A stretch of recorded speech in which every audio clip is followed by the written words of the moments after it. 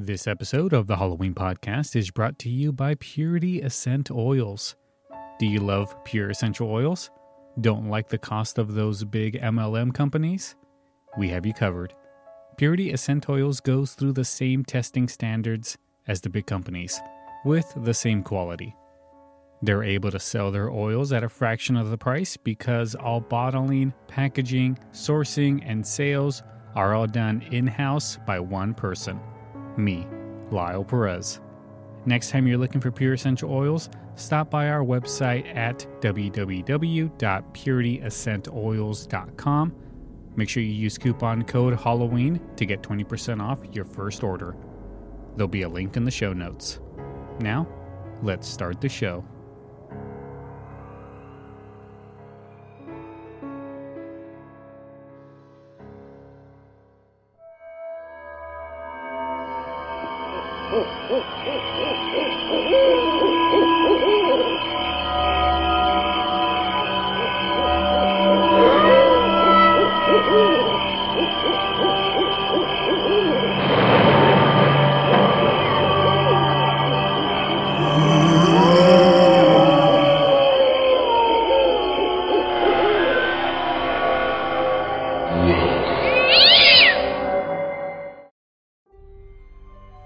Hello and welcome to another episode of the Halloween podcast.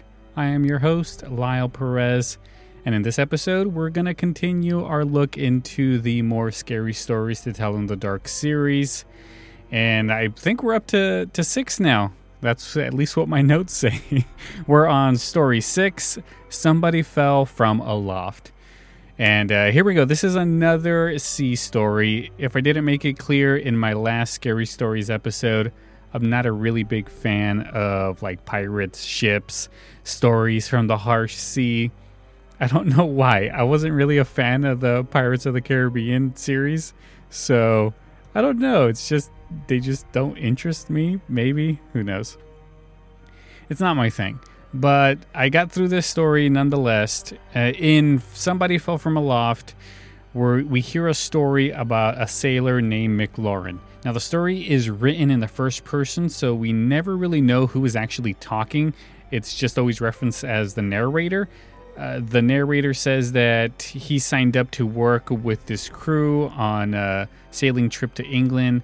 When he finally saw the boat, he instantly recognized it as the Gertrude Spurshoe.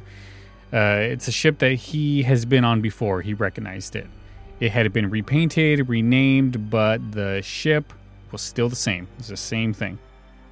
On this voyage, they had a good crew, but there was this one sailor named McLaurin who kept to himself and acted very strangely. One of the crew members told McLaurin that the narrator sailed on the ship before when it was called the Gertrude. When he found out, he started giving the narrator dirty looks and even looked like he wanted to kill him. He thought it might have been because they both sailed on the same ship before. You know, those drunken knights, pirates, whatever. They probably got into some brawls. On this one night, they were sailing along. It was very dark and foggy. Despite that, the seas were very calm. McLaurin was at the wheel just sailing along when wham, something flies out of the water, smacks down in front of McLaurin. He screams and faints. None of the sailors knew what it was. They said it looked like a big, ugly devil. They didn't know what to do. It looked like a person. McLaurin came to and he started speaking gibberish. The captain of the ship debated on just throwing it back into the sea, but he thought it could have been a stowaway, so he didn't know what to do with this big, ugly devil thing that was on his floor. Some time went on, and the captain finally decided to just throw the thing back into the ocean. He gave the order, but nobody wanted to touch it. Finally, McLaurin said that he'll do it. He's handled this type of thing before. He can do it again, he says in quotations. He picks the thing up and walks over to the edge of the ship. He's about to throw it over when the thing wraps its arms around him and they both go overboard. The crew tries to throw life preservers out to McLaurin, but it's too late. He's nowhere in sight. The voyage finishes and the narrator goes home. He finds the old sea captain of the Gertrude and asks about McLaurin. He tells him that on his last voyage, McLaurin was having trouble with another sailor, a big guy. One wet night, they were both at the top of the sail, and when all of a sudden, the big guy comes flying down and hits the deck, he's dead. McLaurin said that the rope they were working with parted, and he almost fell too. So it wasn't just the big guy that fell, he would have gone too. When they looked at the rope, it looked like it had been cut. No one could prove that McLaurin did something to kill the big guy, so they never alerted the authorities. It was just an accident. The old sea captain said the big guy must have took care of things his way, even if he was a ghost. So the big thing that fell was supposed to be this guy that came back, jumped out of the sea, and landed on that ship to take McLaurin with him. So this is a kind of a freaky tale about vengeance and vengeful spirits taking matters into their own hands. Somebody Fell from Aloft is an abridged version of another story called Who Fell from Aloft by George Wasson.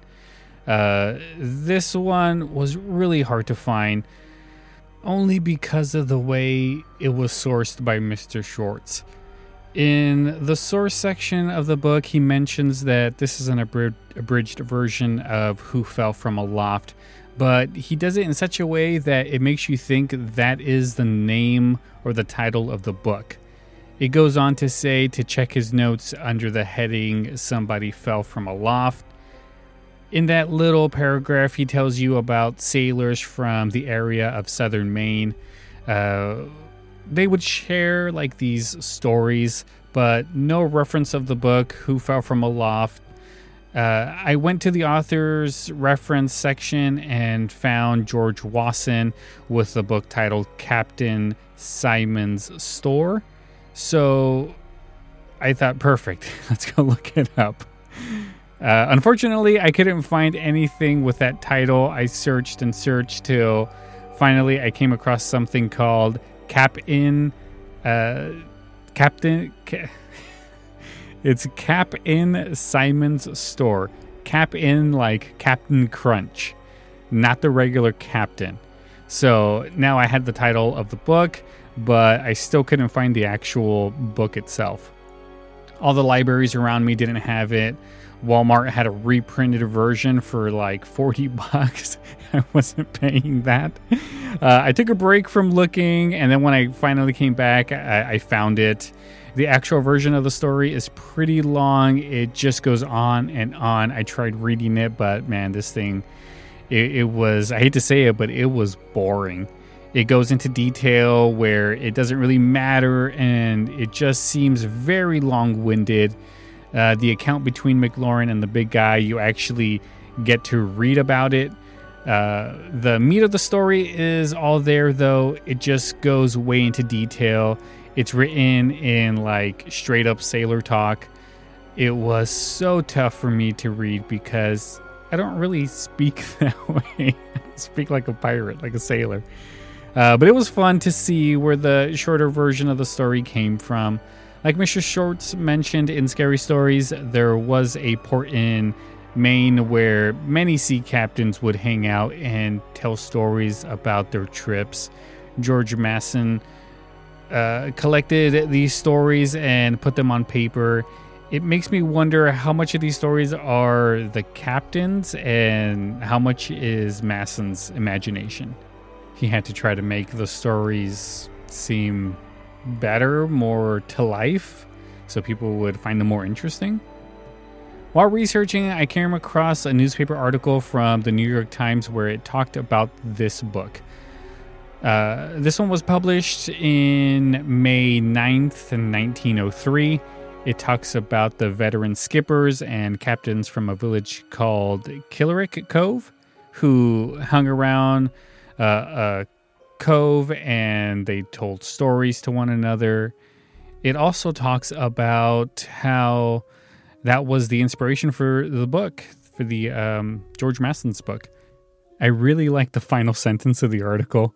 It reads, quote, "And so those of the group who by virtue of position and experience are qualified to speak, philosophize, and interpret those quaint ideas with reminiscence and anecdotes, some of which are humorous and some pathetic. All, of course, are stories of the sea or of the hardy fish folk and well worth reading." End quote. From reading the article, I kind of got the impression that a bunch of old sailors just got together to try to one-up on each other's stories. Maybe the story of McLaurin never really took place the way it was told in Short's book. It was something that somebody just came up with at one of these meetings, and now it's immortalized forever. Or it could have just been this ghost story of a big guy haunting the seas. Whatever, your choice. So that's going to do it for this episode. I hope you guys enjoyed my look into the more scary stories to tell in the dark books. If you have any questions, comments, or want to suggest anything for a future show, you can go ahead and send me an email to thehalloweenpodcast@gmail.com. You can also check out our new website, thehalloweenpodcast.com. There's a contact me page there, and there's also a place where you can listen online. You can find us on Facebook at facebook.com/thehalloweenpodcast. Just want to give a quick shout out to my two top fans, Brian and Megan. Thank you guys so much for all that you do. We are also on Twitter at thehalloweenpod. If you'd like to support the show, you can do it a bunch of different ways. You can go to our Patreon page at patreon.com/thehalloweenpod and become a monthly giver. You get access to a lot of extra bonus content from the Halloween podcast, some shows that were never released on the feed. You get those too. You can also support our sponsors at the beginning of the show. If you can't help financially, there's other ways you can support us. You can always leave us a 5-star review on Apple Podcasts or wherever you get your podcasts from. It literally takes about 5 minutes to leave us a 5-star review, so help us out with that. Another way you can help is to just go to our YouTube channel, The Nostalgic Review, and become a subscriber. You can watch some of our Halloween-related videos, and by doing so, you're helping us out.